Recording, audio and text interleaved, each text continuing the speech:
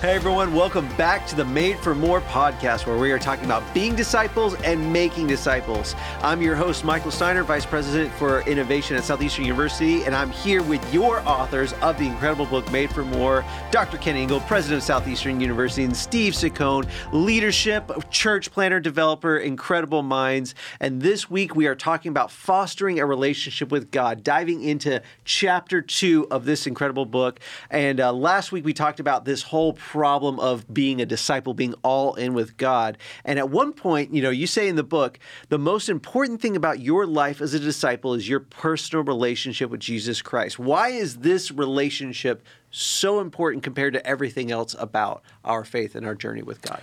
Well, perhaps this is the greatest spiritual challenge in our day that we're living in our age, and to make ourselves available to really build what it means to have a real, genuine relationship with God in a consistent, every single day way. I think the main narrative in our lives always seems to be around busyness. Man, we want the schedule full. We want to, this happening, this, and so forth. So unless we establish an alternative way of day-to-day living, I think we are on our way to being overwhelmed by all the demands, by the busy schedules, by the distractions of this world. And if we don't, and hear this, if we don't slow down enough to foster our friendship and our relationship with God, we're going to eventually lose our way. And we will end up lacking what I believe is so important for each and every one of our lives to fully function again in the way God made us, is that spiritual nourishment. Our souls will experience, I think, oftentimes kind of an emptiness and a lack of fulfillment, and we don't feel valued, or we don't feel like we're making a contribution. We'll miss out, I think, on much needed discernment, much needed wisdom.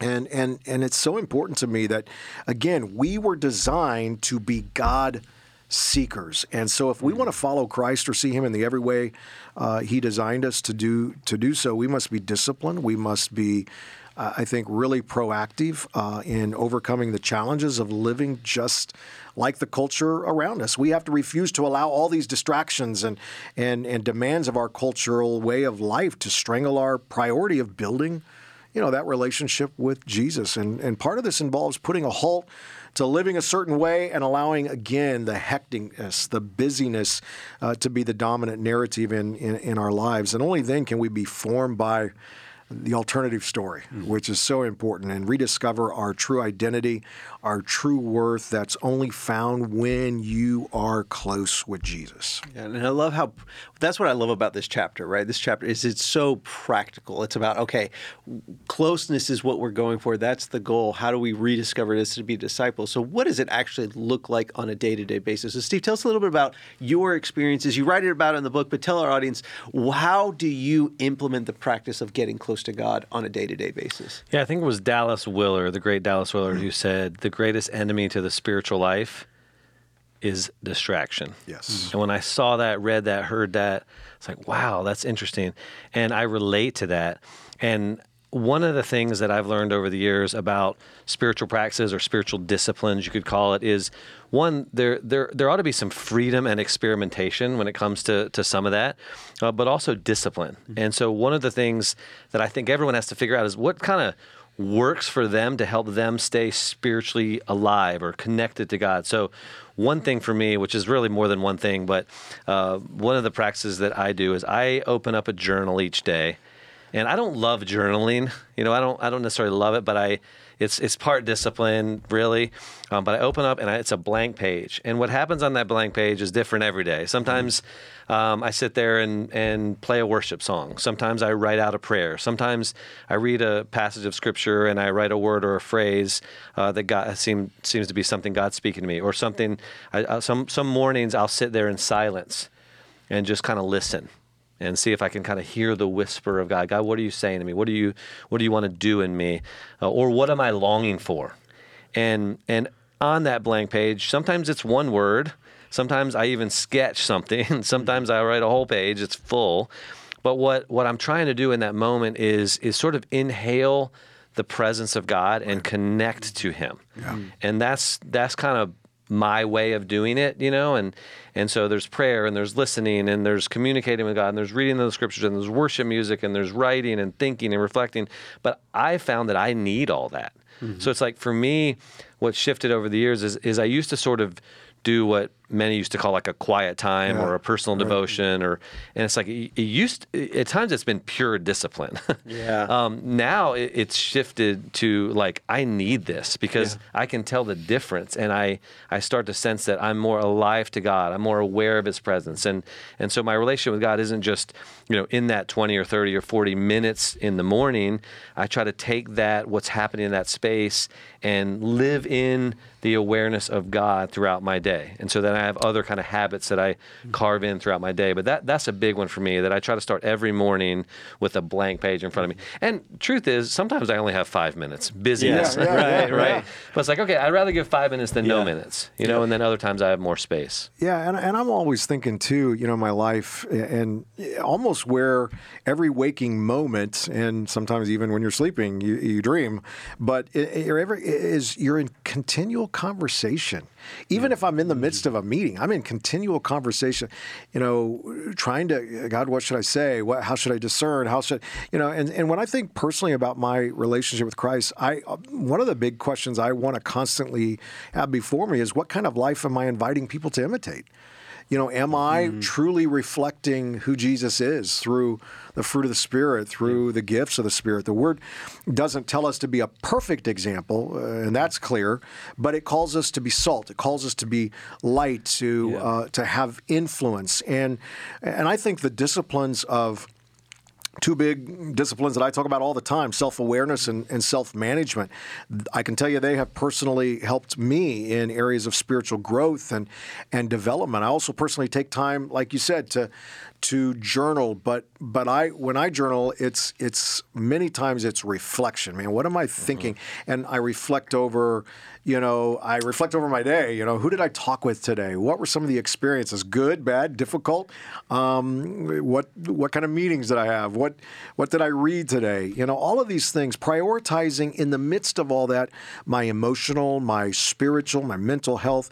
It's important to, as you said, to kind of quiet ourselves amidst all the chaos and listen to His voice and His voice alone. That's why every day I say, God, help me to discern what I need to know today. Yeah. What are the words of wisdom that I can share to encourage, to empower?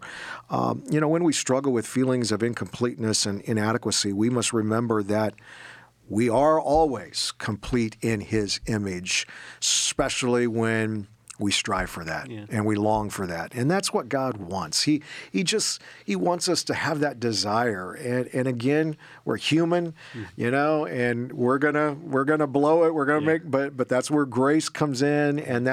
But if you're honestly trying to, I want to know everything I can to help me fulfill my destiny that I was designed for, made for more. Wow, you stay tuned to that desire and passion, you will be transformed in pretty significant ways. And what I love is that God doesn't leave us guessing on our journey, on our path towards completeness in His image. Like He tells us very clearly, you mentioned it just a second ago, that if you're on this path and you're going for this, you're going to bear fruit, right? That's how you measure your life. And why fruit? Why did He say bear fruit? Well, because in the middle of fruit is seed.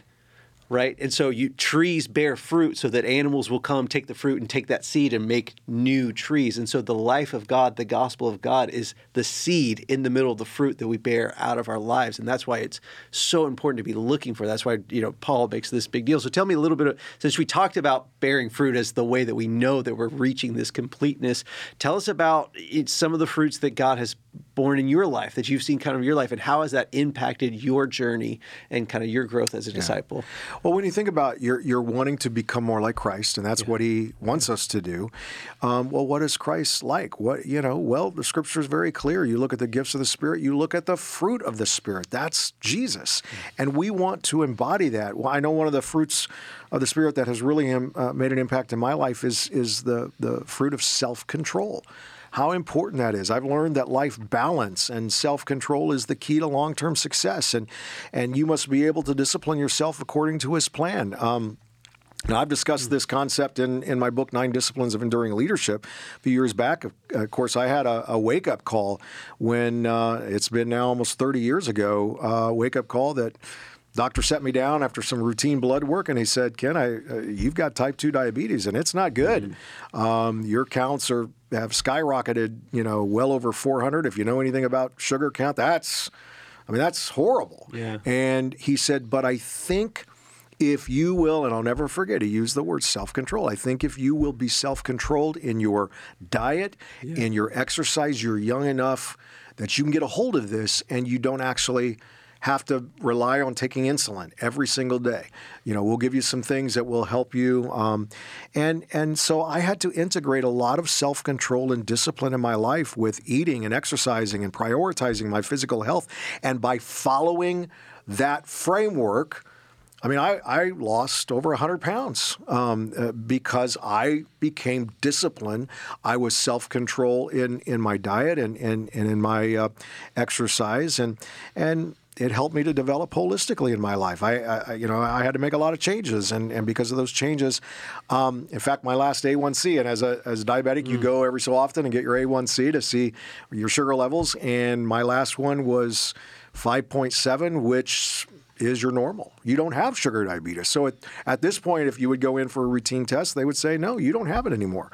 But that's all due to being disciplined in self-control. And I found consistency and priority in my life with that. And this also integrates with our emotional health, controlling our responses, controlling, avoiding temptations, being slow to, anger. We have to look at a lot at how we control ourselves. Again, remember, it's all about reflecting Jesus and who he is through your life, especially to others who you're going to have the privilege to come alongside, who God puts in your life to make an impact and difference.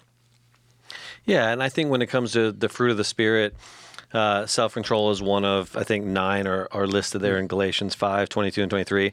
And I've for years now have used that as a framework for me, sort of like gauges on a dashboard, you could say, and too bad you didn't ask which ones are going well for me. I guess I'll have to say one that's not. But one for me is patience. So like I have this drive in me, and I tend to take on sometimes too much, and so I start going, taking on more and more and more. At times my wife is like, what are you going to take off your plate if you're going to add that?